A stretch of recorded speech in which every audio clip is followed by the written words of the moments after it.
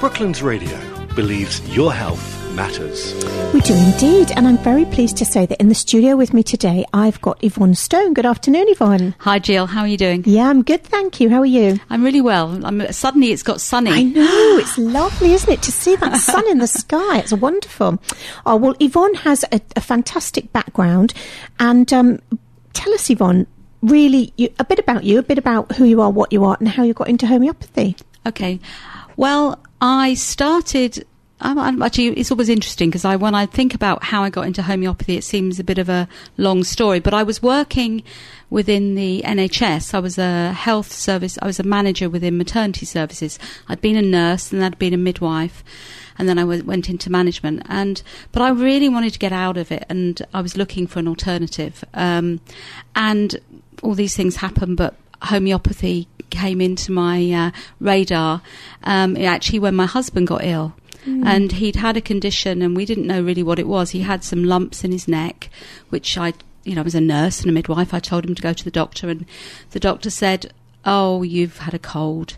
But a week later, he still had the lumps. So I went, "Oh, you must go back again." And this time he went in and had some x-rays, and they diagnosed a condition called sarcoidosis, and I'd never heard of it. But there was no treatment. It would just be living with it for the next 10 years. And so I said, "Oh, you need to find a homeopath." And I had no idea how I got to think about that. But we found a local homeopath. And the first remedy, with the homeopathy, you sit and have a consultation. Yeah. It takes about an hour and a half. And then they prescribe homeopathic remedies. And so they prescribed him a remedy, and it seemed okay, but he didn't notice anything. He went back for his follow-up appointment, which is what we would do, about a month or so later. And in that time, we discovered that sarcoidosis as a condition is actually a different way of responding to the tuberculosis. Oh. So instead of getting that big cough problem, yes, you can get these lumps, basically.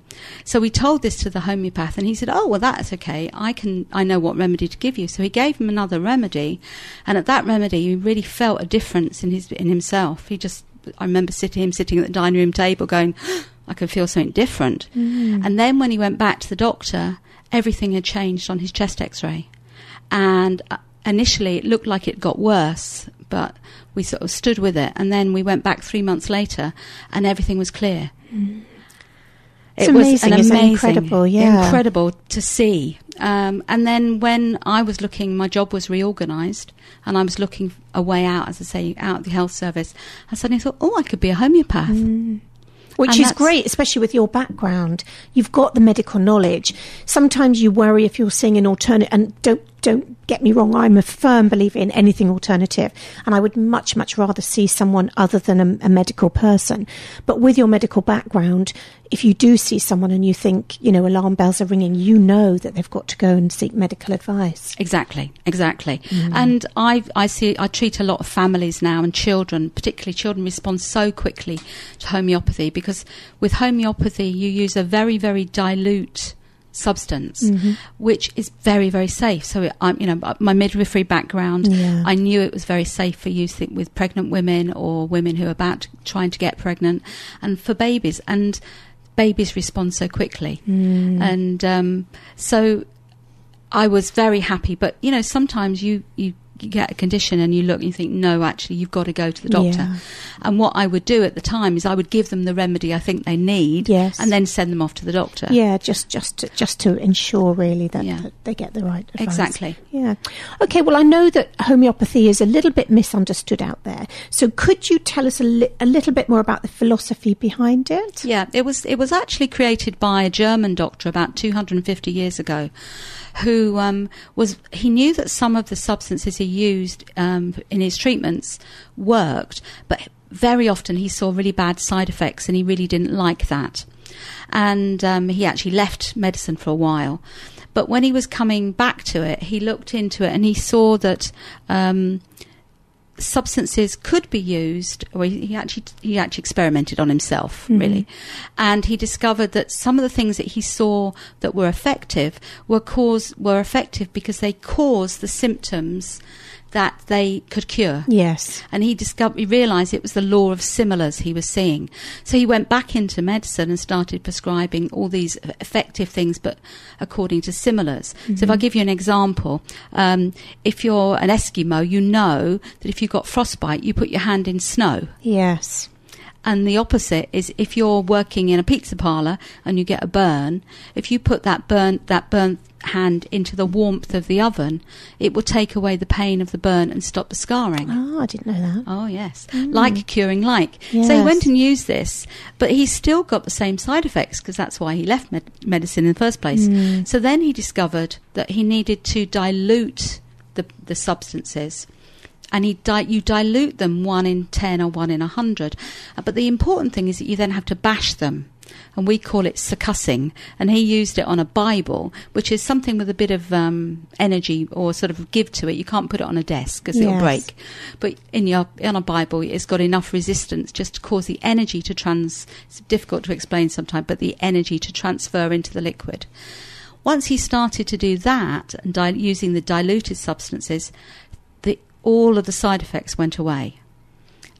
But the other thing that was really amazing to him was that then people got better quicker. And that's one of the things that makes homeopathy quite controversial, because we use substances that are very, very dilute, and people will say, well, how could you get any result from something that's like a drop in a swimming pool? Yes. But it's part of the process, is the succussing process. It's not like 1 drop in a swimming pool. It's 1 drop in 100 succussed, and then 1 drop in 100, and it becomes effective. And that, to me, that sounds very similar to how vaccinations work, because they actually put, for a TB injection, they put a little bit of live TB virus into you, so that your body has had that. And that happened to me, actually. I was a forces child, so I was in one school where I had the skin test, no reaction, was given the vaccination, went to another school and they were behind, so they gave me the skin test, and I kept saying, you don't need to, it's fine, but they did, and of course it came up huge. Yeah. And I then had to have chest x-rays and I kept saying, but I've had the, they wouldn't accept it from me. But that was quite interesting. Okay, so maybe we've got a few minutes left. Could you just describe, maybe changing the names obviously, but a case study of someone that you have helped? I think a thing that is quite significant is actually, I don't know if you've noticed that there's a cough going round that goes on forever. You think you've got over it and then it comes back again. Yeah, it's actually a form of whooping cough.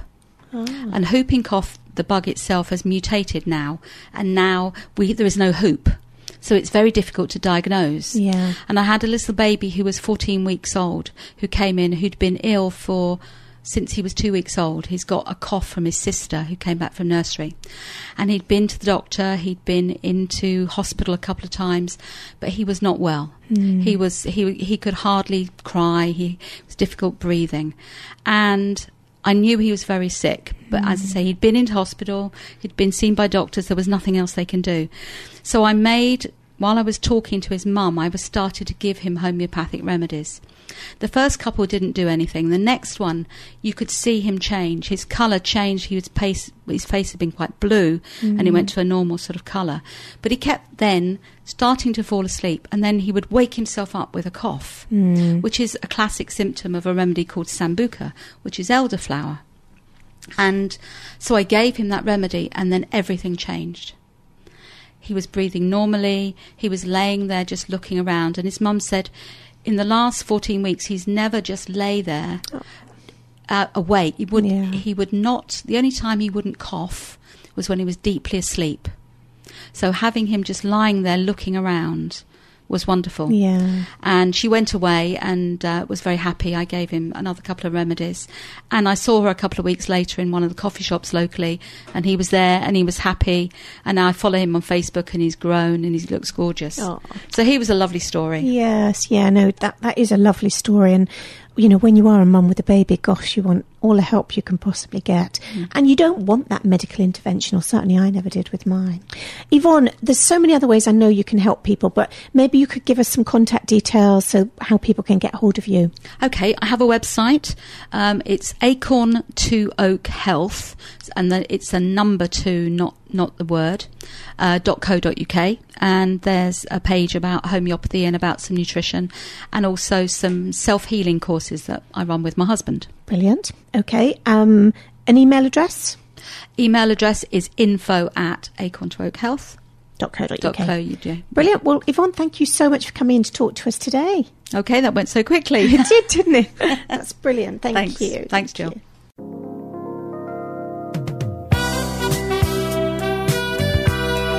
Brooklands Radio believes your health matters.